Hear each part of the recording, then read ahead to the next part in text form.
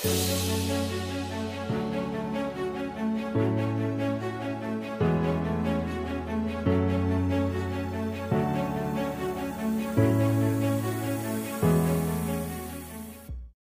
and welcome to episode 10 of Mountain Mindset. My name is Andrew Manzuk. I'm a mental performance coach, professor of sports science, and the founder of MZK Performance. This week, I'm joined by Robbie Phillips. Robbie is a professional rock climber and a former member of the Great Britain climbing team.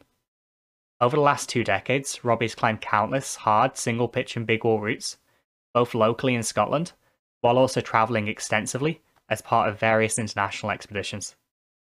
During the conversation, I really appreciated Robbie's insights into how he stays present and positive while projecting, and also his openness in sharing some of his personal challenges over the past 12 months. On that note, let's dive into our conversation. Robbie, thank you for joining us. Yeah, thanks, man. Thanks for having me. So, kick us off here, Robbie. Introduce yourself. Tell us a little bit about yourself. Yeah, my name's Robbie Phillips. I'm 31 and a half from Edinburgh, Scotland. I think I've been climbing now for over 15 years. I've gone through the whole transition of starting off indoors, getting into outdoor climbing. Originally kind of was competition climber up until I was like 18, 19 years old. Did a sort of GB team international comp circuit thing for a bit. Then got into sport climbing, bouldering. That was focus for many years, and then later on kind of went back to my roots as a Scottish climber, got into the trad climbing, and then big wall and multi-pitch stuff. Kind of traveled the world climbing places like Patagonia, El Capitan, and Madagascar, all those sorts of crazy places, and that's kind of just led me up to now. I'm pretty much of an all-rounder, really. Yeah, you being an all-rounder is something that's always really impressed me about your climbing career and how varied it is in the tasks that you take on and the routes or boulders that you climb, from big walls through to kind of the single pitch stuff locally. Yeah, it's hard. It's really hard. I think it's one of those like you're not what's the term for it? You're master of none. I can't remember. What is the word, the phrase for Oh, that? like a jack of all trades? Jack of all trades, that's it. I'm a jack of all trades, master of none. And sometimes it can feel a little bit like, especially when I've got the background of, having been performance sport climbing and very focused on that and the high end grades. And sometimes when you come back from like an expedition or you've been out trad climbing, you feel really weak and rubbish when you come back indoors, and when you go back on like a hard boulder or sport climb, it can take a bit of a knock to the old confidence. But I think that, and what I really like about it is that it's never a dull day. There's always something new. You can climb every month throughout the whole year. You can go winter climbing, you can go bouldering, you can go sport climbing. There's always something new to do, always new challenges, that cover the widest spectrum from physical stuff through to mentally challenged stuff. So I think I really enjoy it for that, really. Yeah, something I'm really interested in diving into maybe a little bit later on in the conversation is some of the crossovers there between the different disciplines that you're involved in. So how, skills transfer maybe psychologically, or maybe sometimes they don't transfer too well. I think that's it's a really interesting avenue to explore. Yeah, certainly. Definitely just like to talk about that. And then what's something that we might not know about you? Okay, so I saw you'd asked that question, and I wasn't really sure, so I asked my girlfriend just before getting on this call, and she was like, "Well, maybe you like cows." So I brought my like tea mug here. Cows are my favorite animal. Had the Highland cow, but no, I honestly don't know. Maybe that I don't know. I flipping don't know. I like cows. I love animals. Animals are like really big part of my life. I guess I'm a professional climber and I climb a lot, but I've got animals in this house, and I love my animals. I guess yeah, that's probably a good one. And that's been something that's been present throughout your whole life, kind of from Yeah, childhood through. yeah. So like I grew up with dogs and cats and a farmhouse. Actually, we don't have like farm animals or anything, but we've got like a lot of land around us. There's like squirrels and rabbits in the garden. So growing up with all the animals has been pretty nice. And yeah, I've always had like a good close relationship with all the animals I've owned. Yeah, so yeah, that's probably my other thing.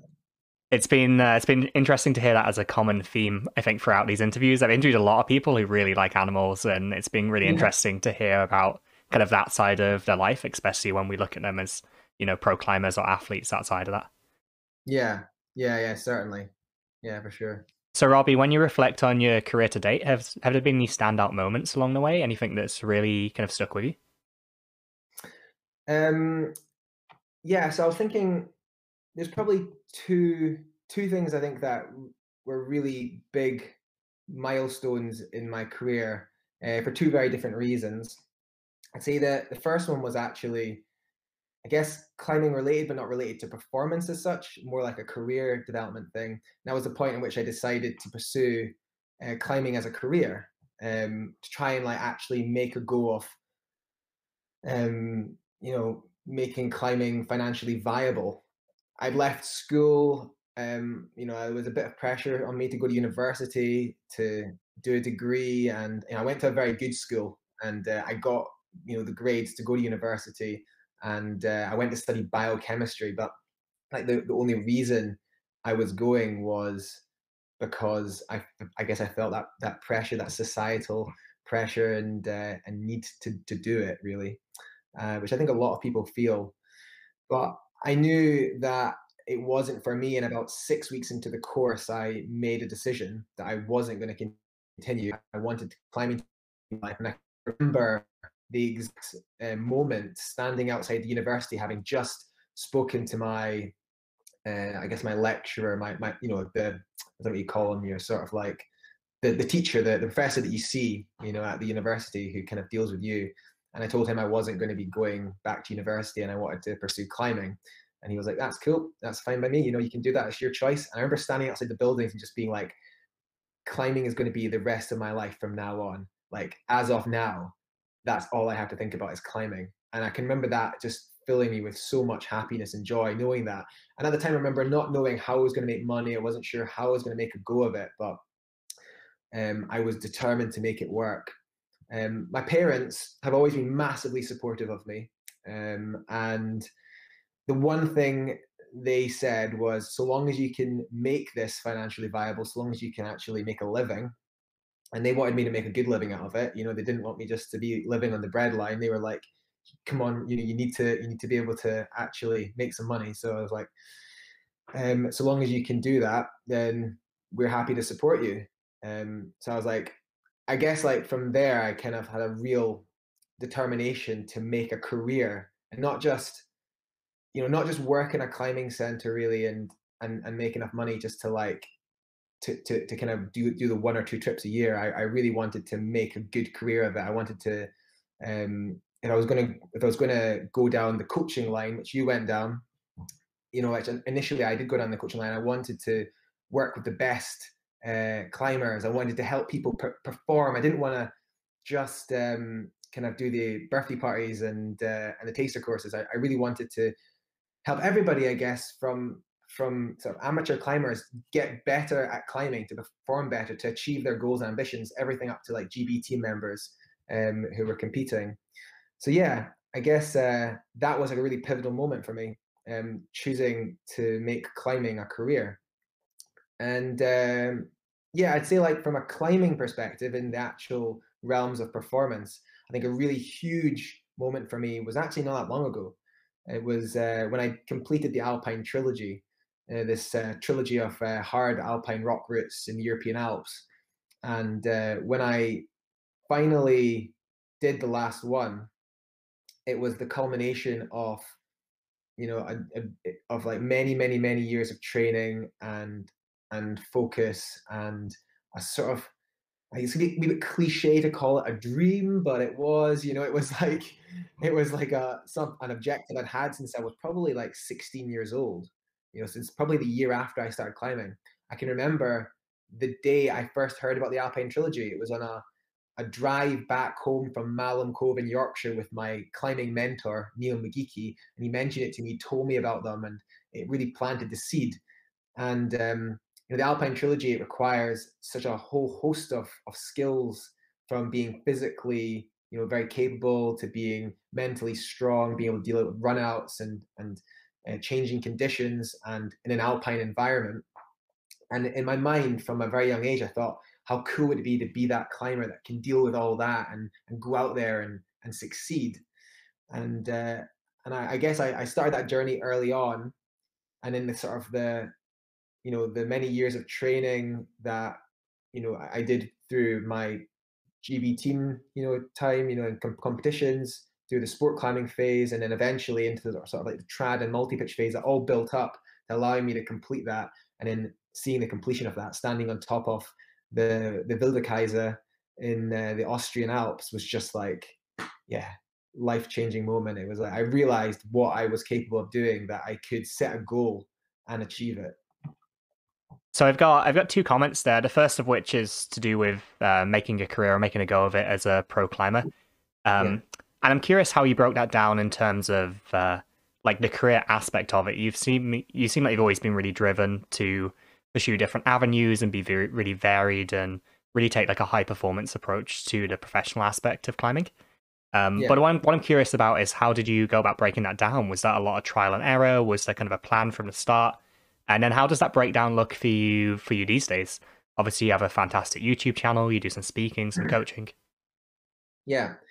I guess so early on, I mean, from the very beginning, it was right. I need to make money so I can go climbing. So the simple job, a very simple thing I could have done was get to the climbing wall and get a job at the climbing wall and start making some money. But I knew that that environment was going to be really healthy for me to develop my climbing skills, because I was in a climbing wall all the time, hanging out with really good climbers. That's where all the good climbers hang out. That's the most of the good climbers had jobs at the climbing wall.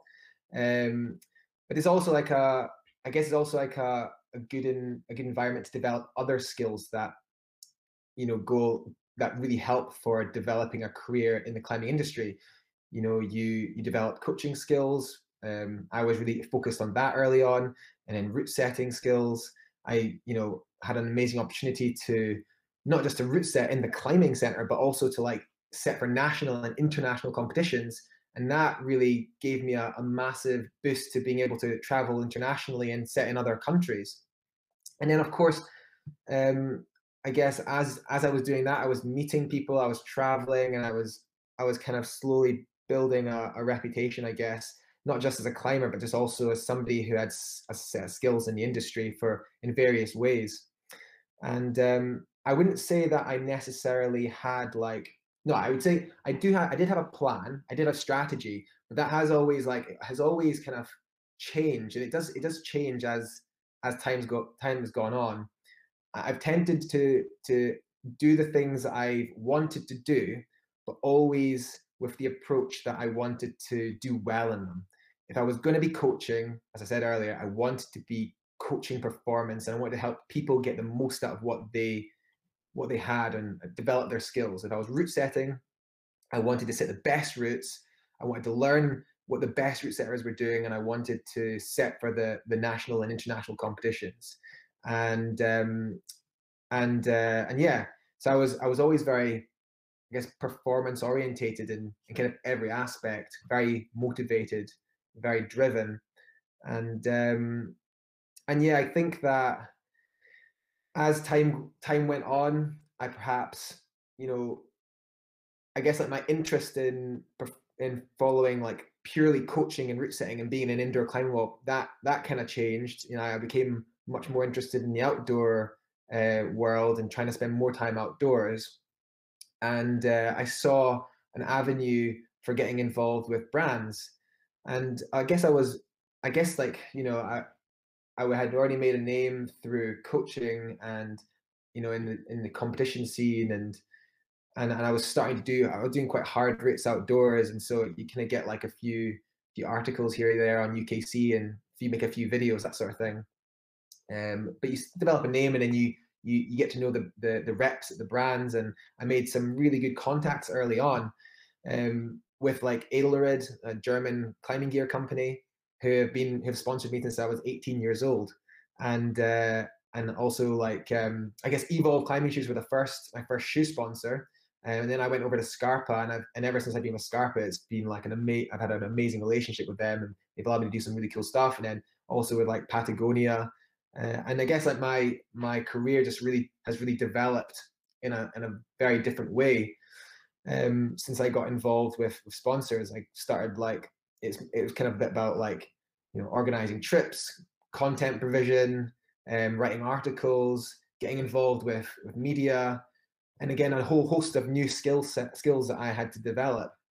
But it was always really interesting and challenging. And again, I always wanted to do it the best I could possibly do. So if I was writing, I was excited to try and get an article in the magazines, or to try and write for Patagonia's journal or something, which is like a really high end place to put your writing. And yeah, I guess like I don't have much more to say about that. I think that was pretty much it, really. Yeah. Is that drive to be either your best or the best, however you want to term it? Is that something you see outside of climbing too? Or is that something that's exclusively within your kind of climbing sphere?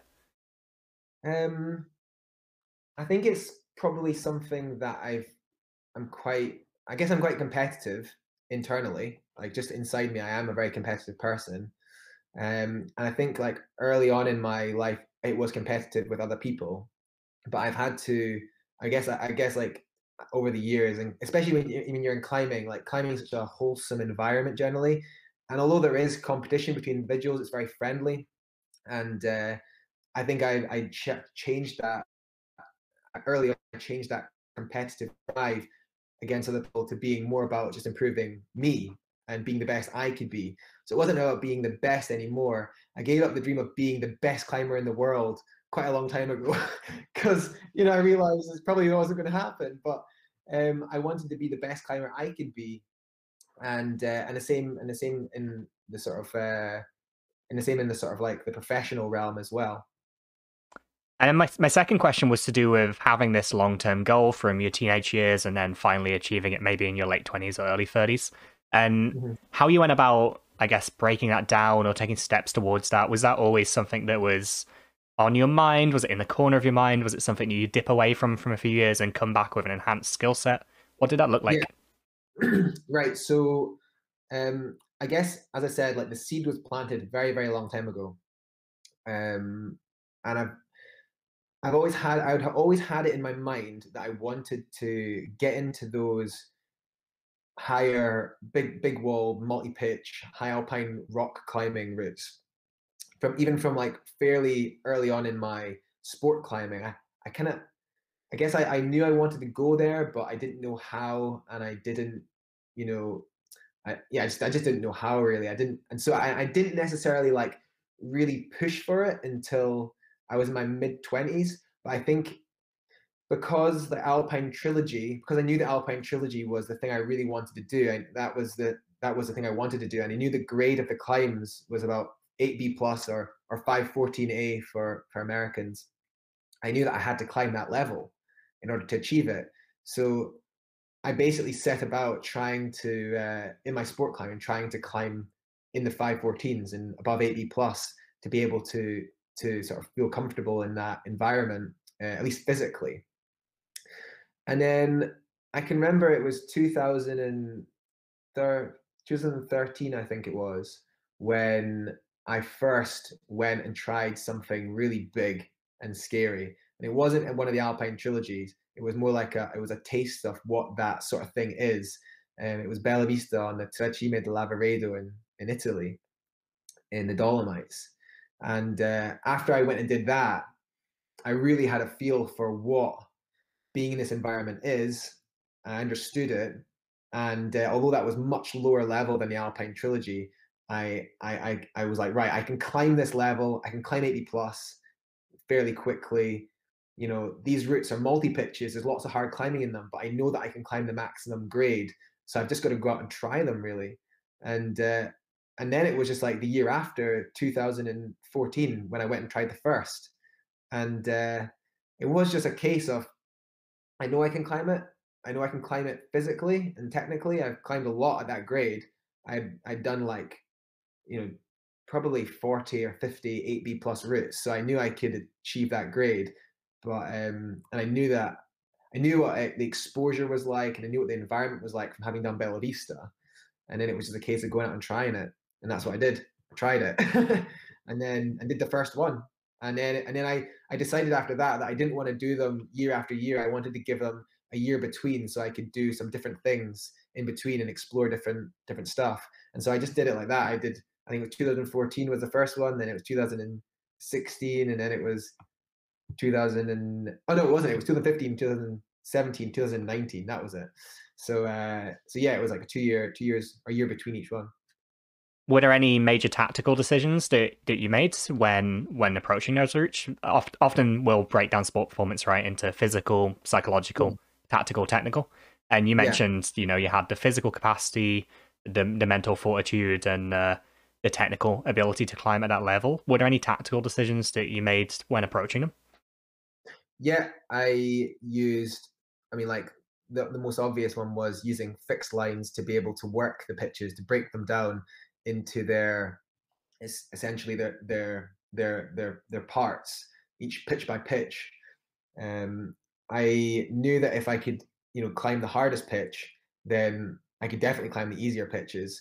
So I guess it was first and foremost about making sure I could climb the hardest pitch, putting the time into that, and then working out the easier pitches. I took the same. I had the same approach with every single one. I would arrive. I would go ground up the first day, literally climb from the bottom all the way to the top of the wall, just so I could be like, I've ground up this, and then take a load of static and just like put from the top of the route all the way down to the bottom, and then spend however long I needed working out the pitches. The thing about these routes is they're not it's not exactly it's a queue of people waiting to get on them. You tend to be up there on your own swinging about on a rope. So yeah, I just broke it down into chunks really, and took it like that. And when I felt comfortable pretty much on every pitch, not necessarily comfortable, when I felt like I could do every pitch, I would just go for a red point. So Silver Gyre, I red pointed on my first red point go. Like the first time I tried to do it, I did it. And that was like a massive confidence boost. And I ended up having, like, I did that early in the summer in my Alps trip, and I ended up having probably one of the best seasons I've ever had in my entire life. And then in the End of Silence, the other one, that took me a bit longer. We'd had really bad conditions. I had one red point goal and that failed, and then had to come back a couple of weeks later when the conditions had changed a bit, and then did it with an injured finger as well, actually. And then the third one, this Kaizenoi Kleider, which is the hardest, that one took me the whole summer because we just had this brutally hot and very humid summer. And me and my friend Mish, we were just like finding it so hard to work the route.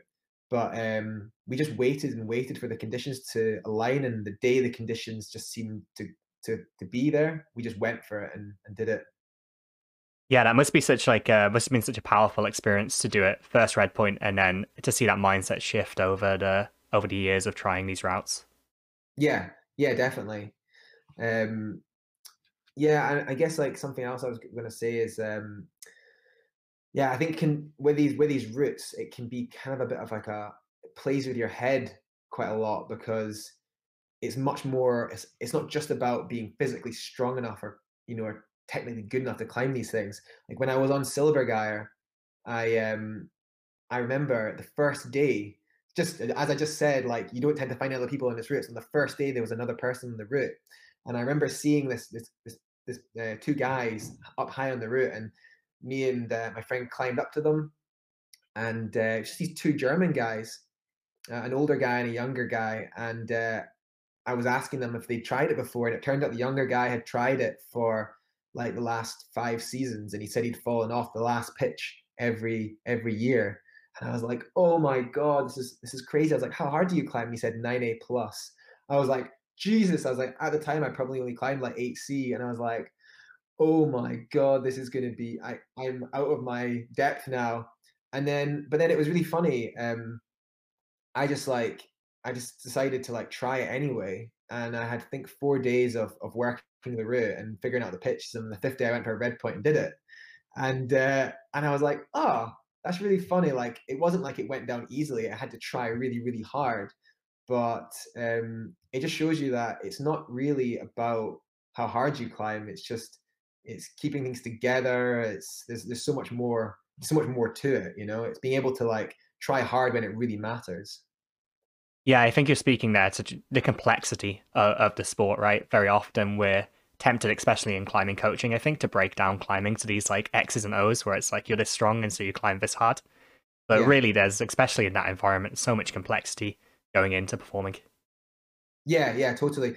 And you know what? I've over the year. I mean, I think like yeah, you're right. Especially in that environment, there's so many things going on, and and yeah, you don't have to be the strongest climber to do really well. But equally, in every other discipline, I'm always surprised by people who perform at the highest level and yet compared to this other person are nowhere near as strong.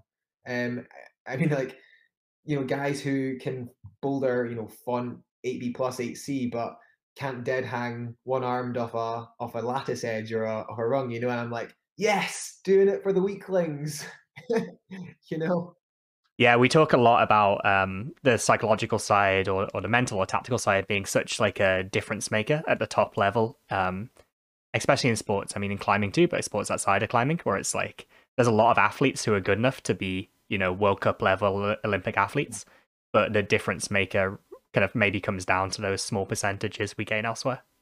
Yeah, exactly. 100%. What about any challenges along the way? Obviously, you've had this, you know, 2 decade long plus climbing career.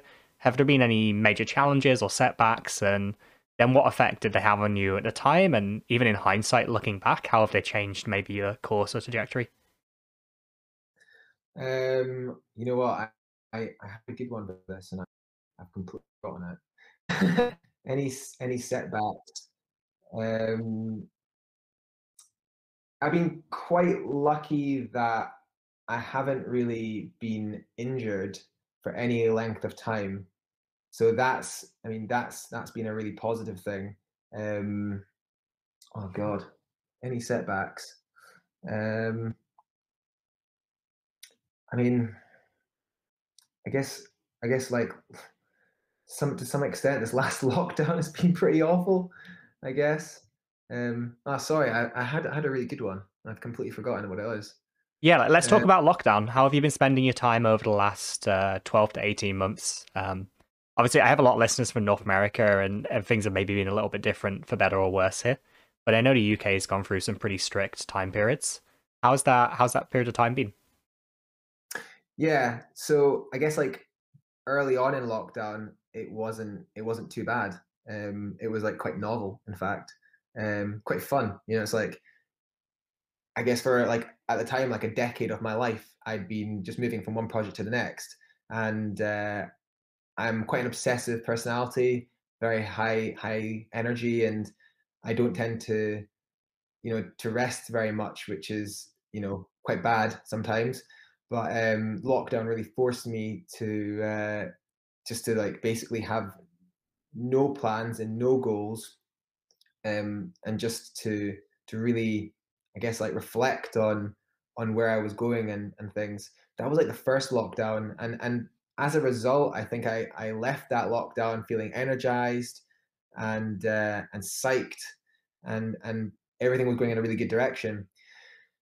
And then the second lockdown happened, and I guess this is probably I guess I would call this my biggest setback purely, but it's quite a difficult one. It's quite a difficult one to say it is a setback, but I'm still living through it in a sense. I just lost my dad, like, and I was, able to do and find peace, in myself.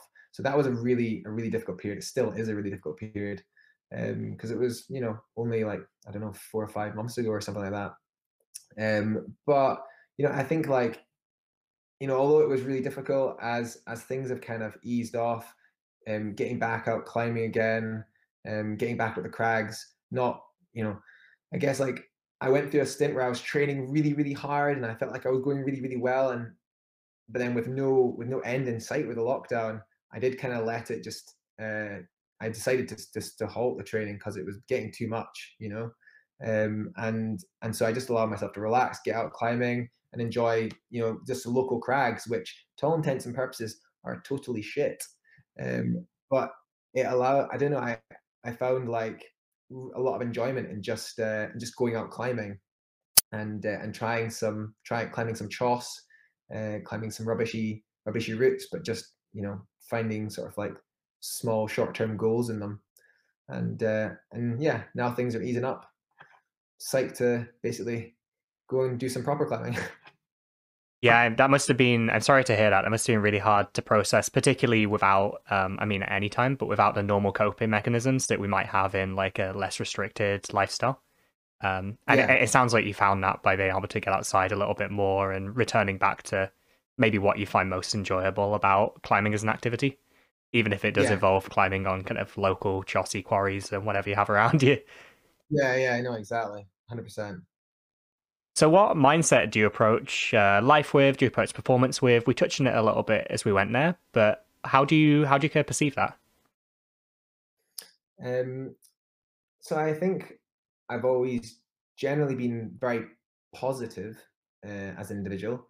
As a youngster, I think it used to annoy people how positive I was.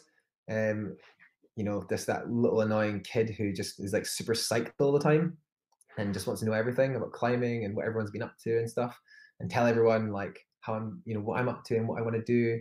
And I guess like so positivity has always played a huge role in my climbing. But I think even more so than that, like trying hard is like super important to me. I want to know that if I am going climbing or doing anything, that I'm just trying my best, trying my hardest. I think like the biggest disappointments I've had throughout my climbing career, and I guess I only think of a few ones that really stood out, were like times that I felt like I didn't try my best, and I didn't give it my all for whatever reason. Early on it might have been because I was dealing with the fear of failure. Like in a competition, I was like allowing the pressure to get the better of me, and then I just wouldn't try my hardest, and I would give up before I had a chance to fail, which is failure in itself. And then I guess like I learned to manage that better. I learned to deal with it better, and basically came to the conclusion that so long as I'm trying my hardest, it doesn't matter if I fail in a climb. I've gone out there, I've given my all, and that's all you can really ask. I think that lines up so well with when you were talking about kind of wanting to be the best you can be in business, the best you can be in climbing, the best you can be in representing the brands that support you. That all Yeah, seems like it aligns really well for you. yeah, yeah, for sure, definitely. Have you found that's changed a lot over the years, or has that been pretty standard through your adult life? Um, Again, like I think, kind of as I said, like in the early days, I I certainly struggled with pressure, and I really had to learn, how to manage that, and how to essentially try hard and not feel that pressure, not necessarily not feel the pressure, but just learn how to manage it better, just learn how to kind of like push it to the back. And I can, like I've certainly over the years, used certain strategies um, to kind of overcoming this, and slowly over the years, it kind of just became ingrained into my psyche just to always go out and try hard. I mean, even like climbing today at the wall, I actually had a campus board session yesterday. I've got a huge big flapper here. I actually cut my thumb chopping onions the other day there. It's absolutely horrible. It's disgusting. And it's like a really bad cut. So I had my thumb taped up, and I was like, there's no way I'm going to be able to do anything today. I felt terrible. It was hot. It was humid. And I pulled on like an 8A plus 8B thing, and managed to like get up it, just screaming from about halfway. So I was like desperately trying to, and by the end of the session, I was like falling off on 7Bs, but still trying hard. So, um, yeah, I think that has been I think obviously, as I said, I think I've come a long way since the early days. But I think I've kind of figured it out, and um, yeah, my psyche now is like really good for just trying hard. You mentioned there's been some strategies that you've kind of acquired over the years, and that's actually something I really wanted to chat about. I want to chat a little bit about, are there any psychological tools, strategies, techniques that you use on a regular basis, either for performance or for wellness? Obviously, they're so interlinked. Yeah, yeah. So I'd say like the key strategy for performance was very simple. It's like a very simple thing that I used when I was scared to fall. You know, when I was learning, just probably when I was like 16 or something, and I was reading Rock Warrior's Way, trying to learn as much as I could about how to overcome the fear of falling. And I just learned, I read about this thing like called a mantra, just basically like a set of words that you can use in your mind to just kind of get your psyche set in place for performing. And at the time, my mantra for falling was one more move. And it was just simple. It was just simply just to think about one more move. Just as long as you can think about the next move, just complete the next move, and then you can think about the next move, and then think about the next move. Don't think about the quick draw. Don't think about falling.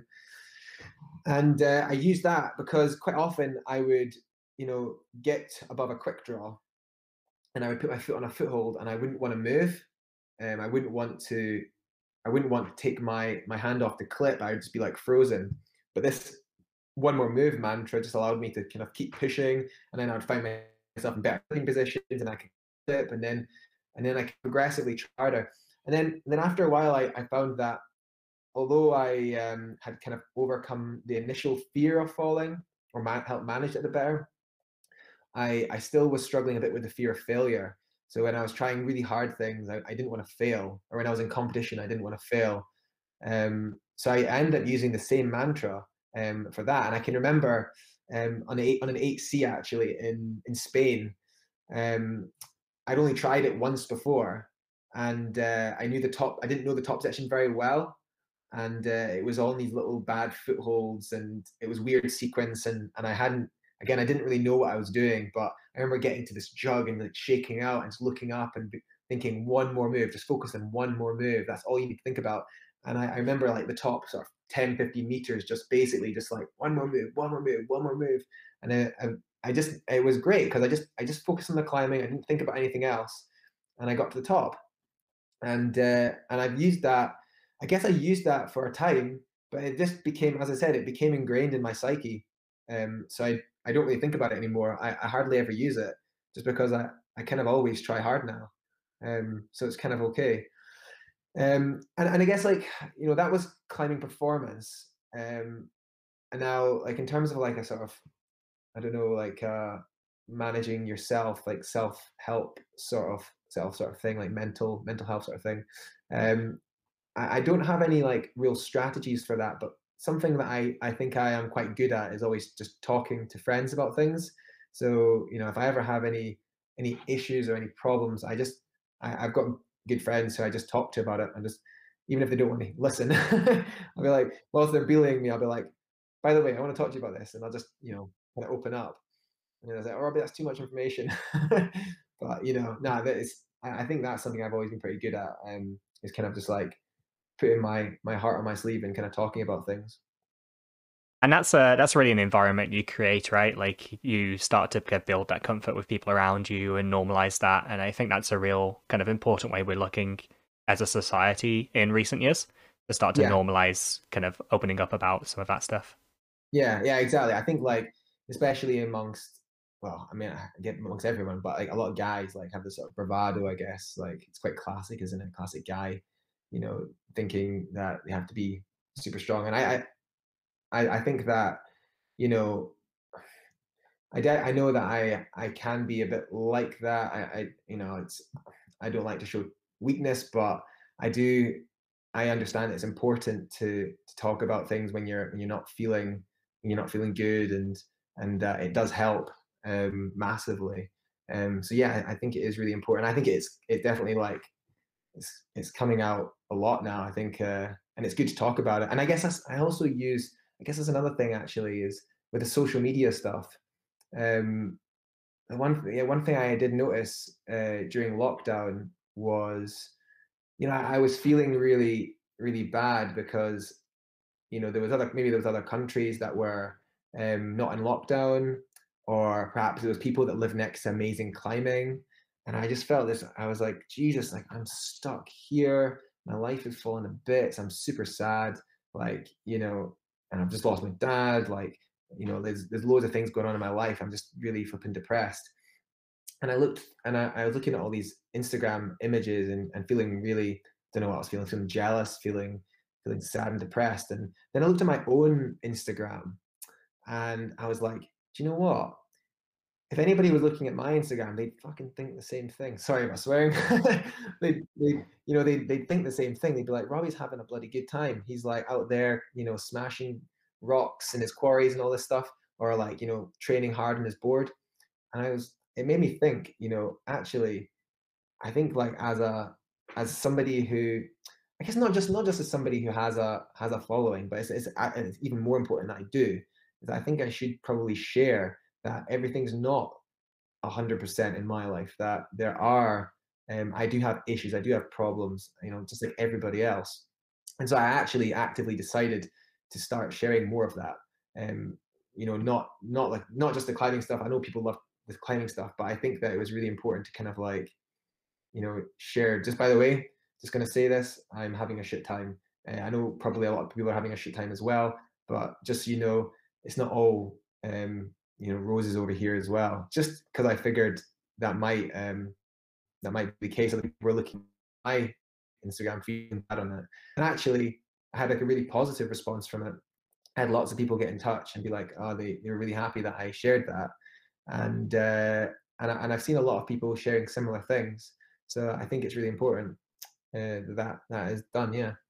Well, thank you for sharing that with us. I totally agree, and I think you touched on it. It's really important for people like yourself who others look up to, and younger athletes kind of aspire to kind of maybe follow in your footsteps a little bit, to really start that normalization process. I think that's that's just like really good work on your part. So I kind of thanks on their behalf, I guess.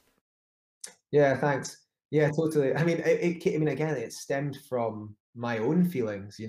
I was just looking at. I was looking at people and being like, "Oh, you're having a great bloody time out there, aren't you?" You know? And then I took a step back and was just like, "Yeah, like, I bet there's people looking at me and thinking the same thing." So I just decided to do a bit of sharing, I think it was a positive thing.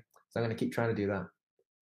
Yeah, what's the quote is what comparison is the thief of joy, and just, someone always has it worse and someone always has it better, kind of thing. Yeah, yeah, yeah, totally. Yeah. Circling back around to your point earlier about mantras, I was curious what comes up for you when you kind of repeat that phrase, one more move. Is that something that keeps you present? Is that something that kind of drives you to push a little bit harder? What feeling does that create for you? Um, I would say, I mean, I'd probably say like a bit of both really. I guess like one more move is forward. It's like you're moving forward. There's no going back now. It's just like, come on, we've got to do this. So try hard. Don't let go. Just keep moving. So that is, I guess, like that's the emotion, I guess, that it instills.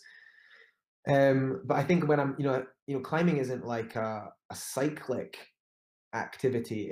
It stops and it starts, and there's definitely moments when especially outdoors, you get to a rest, and then suddenly you're out of the zone again, and you're on a rest, and you can think about things. You can think about how high you are. You can think about what the gear is. You can think about what you got to do now, and it's just like, oh god, it can become overwhelming. And I guess again, that one more move just gets you back into the zone. It brings you back into that performance zone where you've just got to act. You just got to move. You just got to action, and get going. And so I think that, yeah, it does. I would say it does a bit of both there. And I think what you've provided there, very often when we talk about self-talk from a sports psychology lens, we think about we can use it in two main ways. We can use it for affirmations, which is what you're talking about. So we can offer ourselves positive or helpful reinforcement, kind of like be our own biggest cheerleader, give ourselves important reminders or pointers as we go. And we can Yeah. use it a second way, which is more to reframe.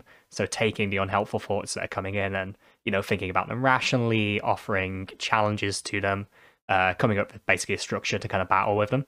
And I think you've Yeah. just provided a perfect example of the first one of those with how we can develop these affirmations and tell ourselves kind of what we need to hear in the moment, and be really intentional with that as opposed to waiting for it to kind of happen to us and just taking whatever comes to our mind. Yeah. Yeah. Yeah. Totally. Yeah. Definitely.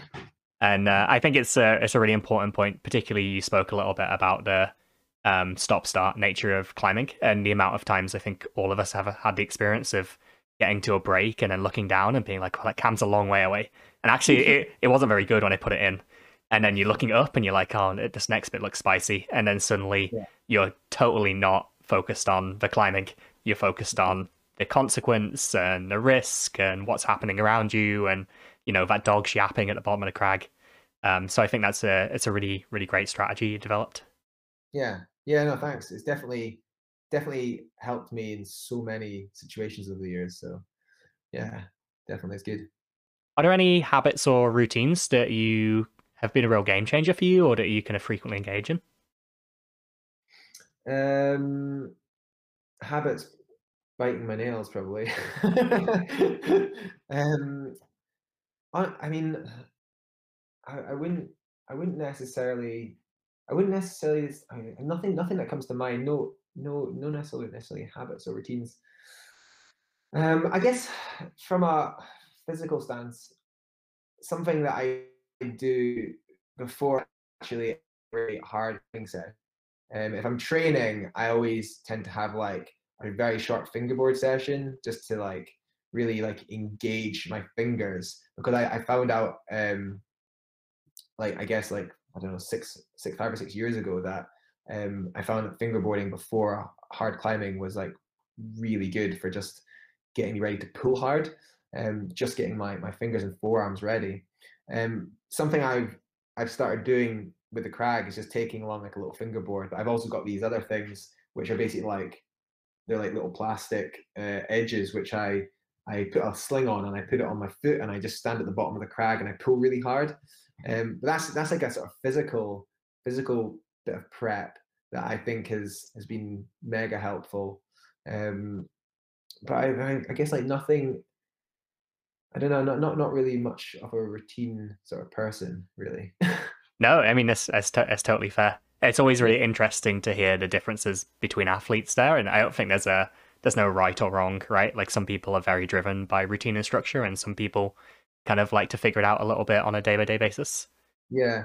I would say like ages ago, like years ago when I was doing competitions, I remember reading this thing about it's good to have a routine and it to be the same routine every single time you go and then you know that you're ready. Problem I found with that was if the routine was even slightly off, it would put me off. And I think that my brain's probably too chaotic to really have the same routine every single time. Or if I did manage to have the same routine, I would focus way too much on the things that didn't go well. So I found it was just much easier just to like show up and be like, when you got your warm, I got my warm up. I always kind of warm up, and then I always kind of do a bit of bouldering or do a bit of fingerboarding, and then I'm ready to go. And it's a fairly basic routine. Um, there's nothing special about it, and but it's not exactly the same every single time, but it works for me.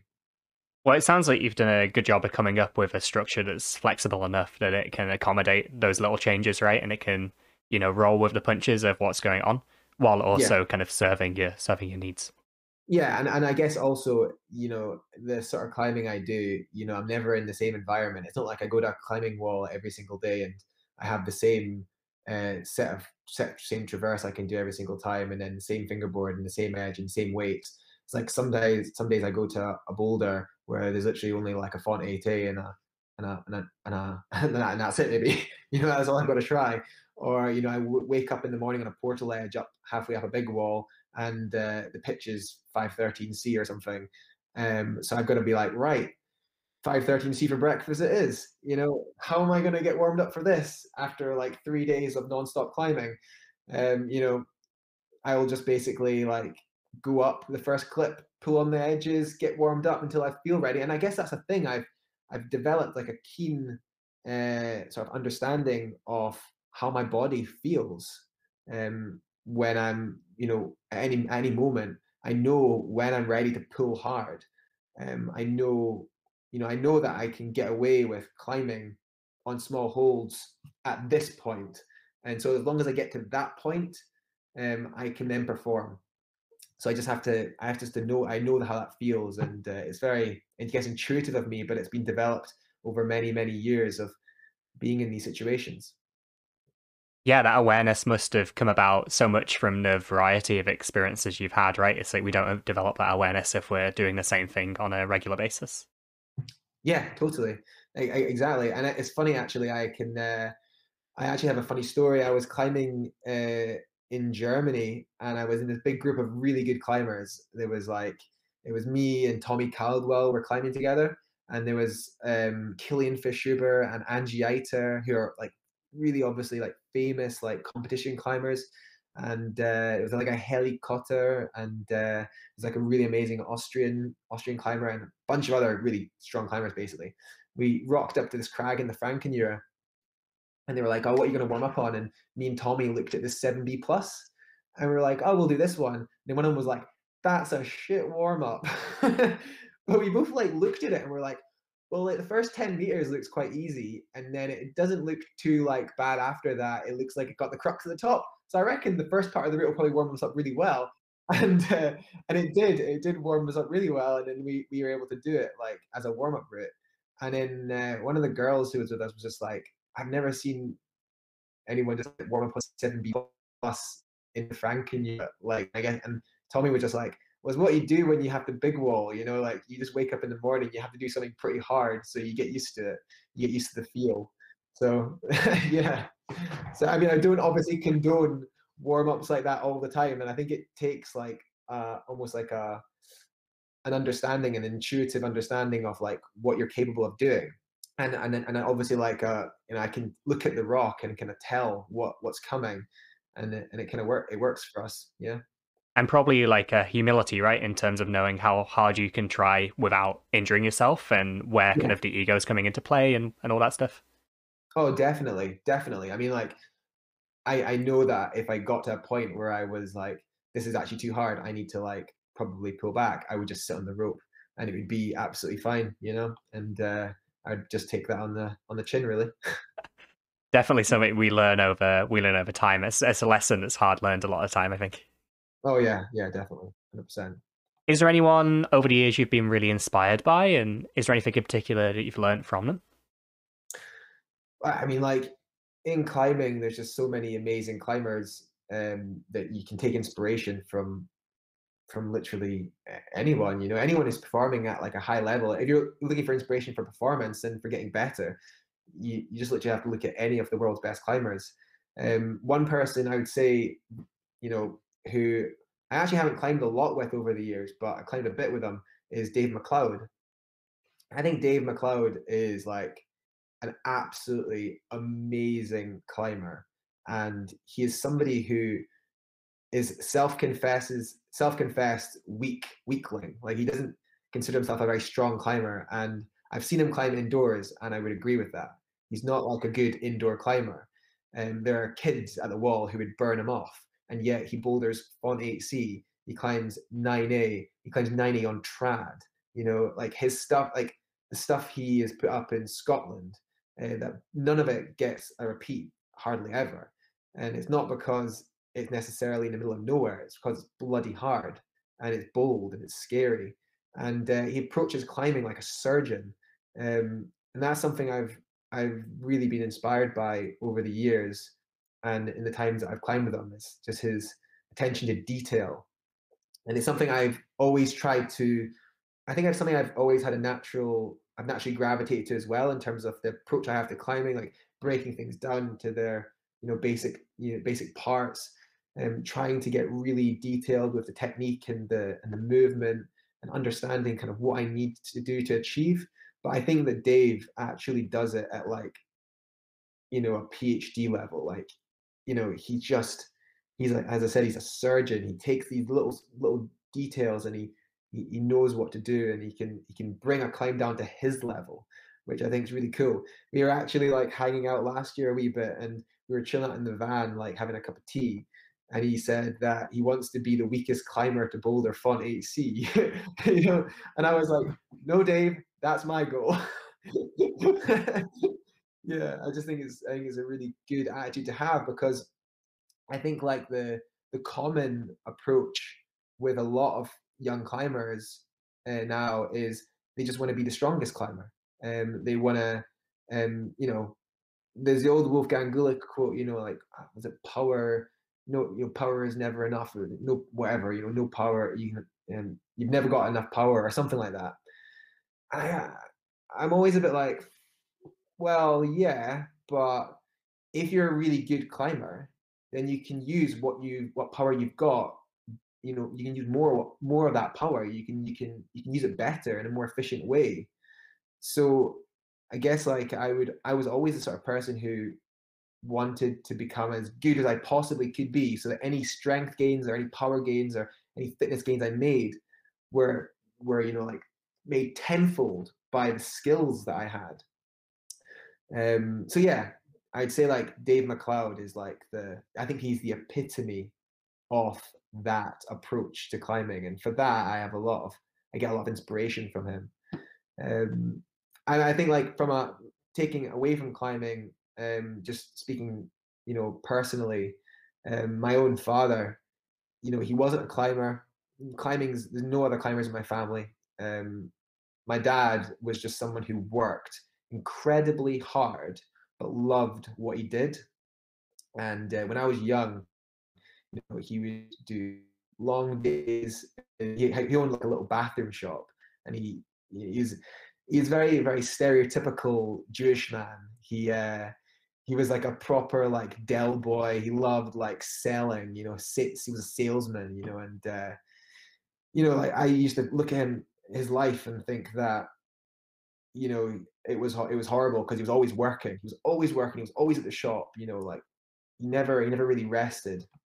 But actually, I've just the way I approach climbing, I've seen so much of my dad and me, and I guess like I don't know if it's necessarily natural, or perhaps it's learned behavior from just over the years from seeing my dad.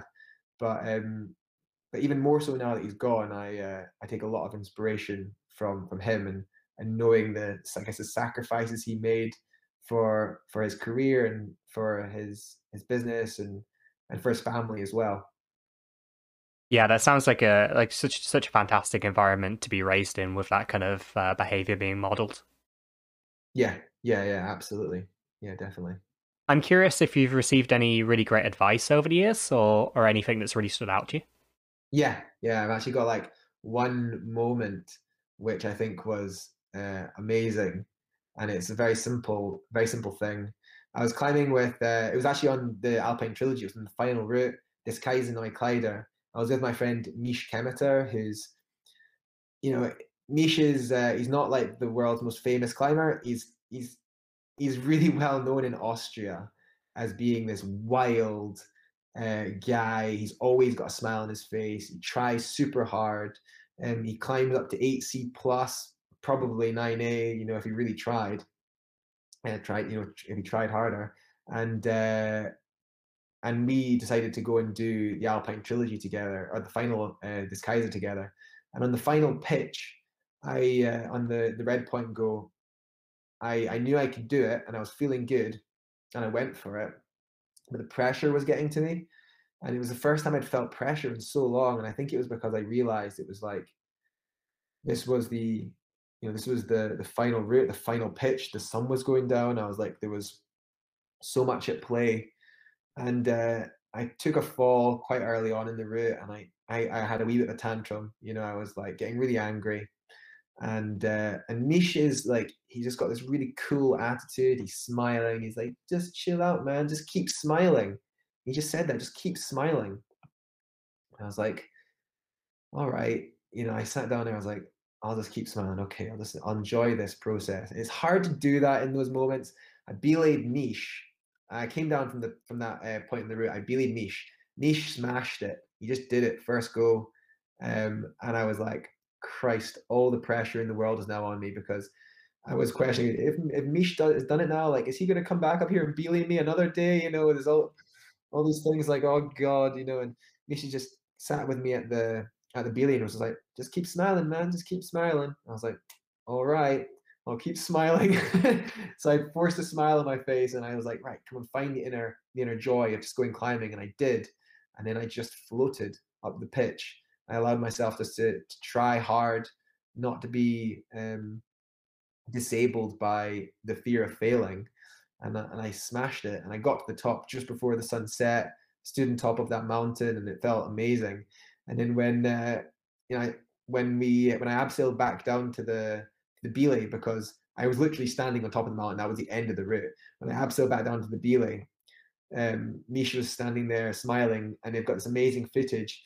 He was just like holding the camera of me abseiling down. I was like screaming, and then he'd drawn in chalk a big smiley face on the rock right next to the belay. And a part of me wonders if that chalk's still there, because I don't think there's much water, not much rain gets there. But I love that that was his approach, that's his attitude. And Mish, I guess he's somebody who's quite annoyingly happy all the time, because you're like, nobody can be this happy, but he is.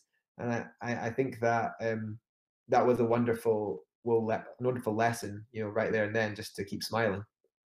That's such a powerful moment, and thank you for sharing that with us. It sounds almost like euphoric, topping out, and then being like, "Oh, this is it." Yeah, yeah, probably. I mean, like, again, as I said at the beginning, it was like the culmination of so many years. It was the final route of the trilogy. It was a goal, and it was a wonderful moment for all to end with. Just standing, talking, and smiling, and being there with a good friend. Yeah, you can see from just how you talk about it how impactful that has been, and how kind of fondly you recall it even a couple of years later now. Yeah, yeah, I really do. If you were to offer like a younger Robbie any advice, if you were to think back, roll back the clock, 15, 20 years, if you were to offer kind of Robbie Phillips starting out as a rock climber any advice, is there anything that you'd say to them? Um, it's funny. I had to think about this as well, and I honestly, sometimes I think to myself, I started climbing when I was 15 years old. I was like, bloody Adam Ondra climbing 9A when he was 15. I was like, there's kids at the climbing wall today who are 15 years old who are climbing like 8B or winning, championship medals. And my life up to 15 years old was that of like a normal kid. Just like running around like the hills with my mates, like playing hide and seek, and not, no real sports, like no performance oriented things, just kind of like a normal sort of childhood sort of thing. And I sometimes look back and I think, if I could just tell Robbie to start earlier, then you'd be so much better now. But, you know, I think who I am right now is a combination of, everything that I've done in my life. And I like who I am as a person. I sometimes I wish I climbed harder, but wishing never gets you anywhere. You've got to actually go out and do it. And I don't think that I would necessarily want to change any of that. So I don't honestly don't think I would give him any advice. Maybe boulder outside a bit more, because I've got weak ass fingers. That's the main thing. That's the thing I struggle with the most. I wish I'd bouldered more when I was younger, but that was about it. I think I've gotten to a pretty good level, doing what I've done, and I'm happy there. And that speaks it's, again so powerfully to just the butterfly effect of if you change anything earlier, then it has this knock-on effect on the trajectory of what goes on down the line. Yeah, Um, yeah. Um, and I ask that question to a lot of people, both as part of this project and just in my day-to-day life. And you would be amazed how many people share your opinion and your stance on that. I hear time and time again that actually, like, despite the challenges and the setbacks and the stuff that could have gone differently, yeah, I'm happy with what I've got now. And if I change anything, then that would change that too. yeah, totally. And I think, you know, if you're the opposite, it's almost like having regret, and regret really doesn't help you. It's you've got to. I think like reflection is really important. and reflecting on what you've learned and things you've done. And if you can give advice to younger people or other people, not necessarily younger people, but anybody else coming into the sport and trying to teach them, the things you've learned the hard way so that they can learn faster, then that's great. But, you shouldn't have regrets. You should be happy with what you are and always be looking forward, always be trying to do one more move. Talking about looking forwards, what's the future look like for you? Do you have any kind of big plans or projects on the horizon? Anything you're really stoked on? Yeah. So I guess obviously like in the UK, we're not obviously not in a lockdown anymore, but there's still restrictions on travel and international travel, especially. I mean, we can travel within the country anywhere we want, really, but we can't go abroad. And I think I've taken that as like a really positive thing. You know, I'm not looking at going abroad anytime soon. I'm quite happy to stick with the British Isles. We've got so much awesome climbing in the UK, um, across like every discipline you can imagine. So I'm just psyched to explore more of my backyard. We're going up to Orkney to try the Long Hope Direct, which is a Dave McLeod route, like an E10 on arguably the UK's highest sea cliff. This is mega, like 400-meter, face, in Orkney, which is almost as far north as you can go. We've also got a trip in July to St Kilda, which is this insane like group of islands west of the British Isles. It really is out there on its own. It's part of the British Isles, but it looks a long way away, and it's a really wild place. Um, there are no inhabitants anymore on that island, and there's just wild formations. So I'm looking forward to going and doing some exploring and first ascenting out there. And as for a bit longer term, I'm really motivated by big walls and going and doing more of that sort of stuff and first ascending, especially in big wall environments, also in like higher altitude or the higher mountains. And I've had this trip that I've been planning for 2 years, but it's been blocked by lockdowns, and that's to Pakistan to the Trango Towers. So we originally planned to go last year, then we couldn't. So we thought we might go this year, but I've decided that I still think it's fairly unethical to travel internationally, even if you could. I'm I'm sticking with my guns, and I'm gonna not put anyone at risk. So I think that we'll probably look at doing that next summer. So that's probably my next really big goal. Really, yeah. That sounds like an amazing set of plans, and I'd highly recommend anyone listening or watching checks out Dave's video on the Long Hope. That's a really, really high quality short climbing film, and really starts to showcase a little bit of what Robbie's talking about. What does your support system look like? Who have you got around you? Who's in your corner, either on a personal level and also on like a company level? I know you mentioned some earlier. Yeah. So I guess like my girlfriend is like a massive support. Mary, she's in the other room there. She's always like I mean, she's a climber. She's not a professional climber. Just has like a normal marketing job. But she's always like been a massive support to me, and a real like uh, I guess like when I'm struggling with whatever issues I'm having at a time. If I feel like I'm climbing rubbish and I come back and I'm like in a bad mood, because like most climbers, my happiness is intrinsically connected to how well I'm climbing. She's always been like the shoulder I cry on. So, and she's always got good advice. And my mum as well, like she's always been a massive support in terms of sort of like sponsors. I think I'm pretty lucky that I work with a good group of brands who all have very ethical stances, and like their ethos align with my own. Patagonia, Scarpa, and Edelrid. And I've been with Edelrid, as I said, since I was 18. So it's a long time. Scarpa since 2016, I think it was, and Patagonia since the same actually. Patagonia since 2016. So I like building these long term relationships. I like um, I like the idea that these brands and the people that work for them and end up becoming close friends, and it kind of feels like a more like a family environment than anything else. I'm lucky that I have that, and they've always been massively supportive. But I guess like that's another thing. I remember Neil Gresham actually gave me a really good piece of advice early on in my professional career, and he said that sponsorship is not a right; it's a privilege.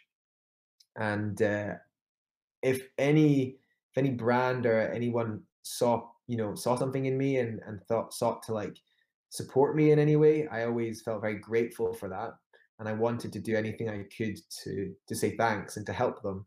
And so I've always seen it as a two-way street, which I guess is like why my professional career and the way I work with brands is very hands-on. I'm not someone who just like I call myself a professional climber, but I always like to use the professional climber because I just see myself as a climber who works in the industry. I work for these brands. I give as much as they give, and what they give allows me to have the freedom and flexibility to do some amazing things, and I'm grateful for that. So yeah, I always do my best for them. It sounds like those relationships over the years have just continued to be so mutually beneficial for both yourself and for the brands that you represent. Yeah, yeah, definitely. And I think that they're always improving and changing slightly.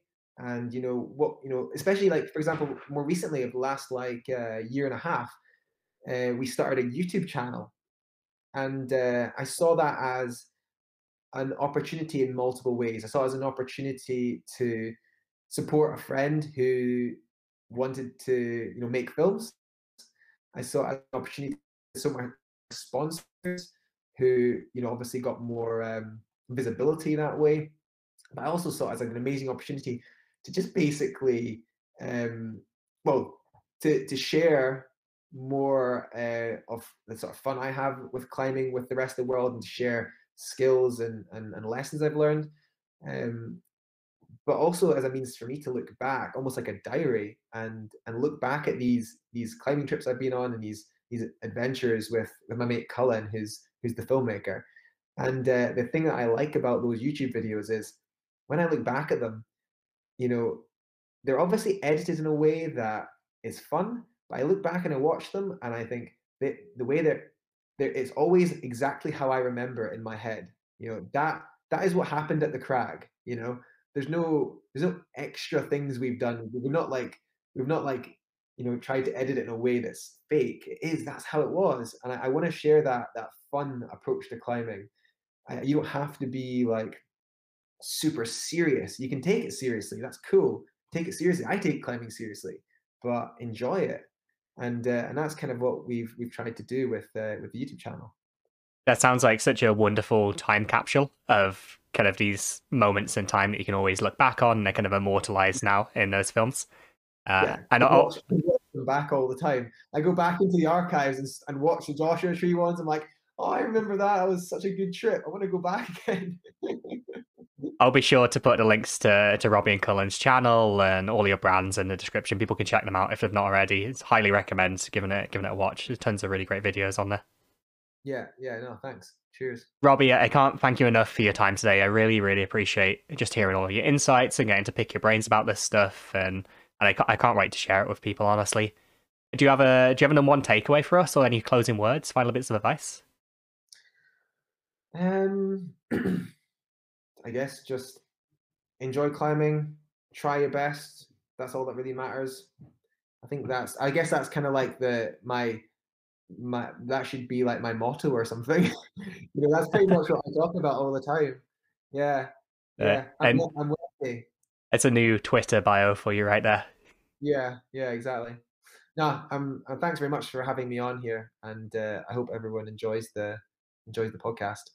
Robbie, where can we connect with you? Where can people follow along your journey? Where can they stay involved? Where can they see about kind of your upcoming trips? Yeah. So like I tend to keep Instagram like fairly, that's the most up to date sort of social media thing I use. Just like at Robbie Phillips _. I think it should be pretty obvious. It's the one where my face is like this. And then obviously if you click on it, there'll be loads of climbing pictures. And then the YouTube channel, we do like a weekly video, and that's like it's it's like as up to date as it can be. We're not like organized enough that we have usually loads of videos in the archive. We're pretty much working on like a we'll do a video and then we have like and then it comes out. We'll do a video and then it comes out. So we need to get more organized with that sort of stuff, but it's pretty up to date. And as I said, like a lot of the archive stuff is really good fun. I think we've just continued to improve on the quality of the videos. So yeah, you'll get to see lots of cool stuff coming up. Amazing. Again, I'll put links and people should go follow along. There's a ton of really amazing content coming out there. And yeah, finally, Robbie, thank you again for chatting with me today. I know this has been a real honor to have this conversation and get to talk about this stuff with you. And hopefully, it's offered some insights for everyone kind of listening into what goes on behind the scenes a little bit. Yeah, thanks very much, man. I really appreciate you asking me to come on here. Thanks for joining me for that conversation with Robbie Phillips. I loved hearing how Robbie ties together practical examples from the lessons that he's learned throughout his career. As always, if you enjoyed this content and want to see more like it, then please take the time to share it with your partners and friends, and subscribe wherever you're joining us from. I've been Andrei Manzuk, and this has been Mountain Mindset. Until next time.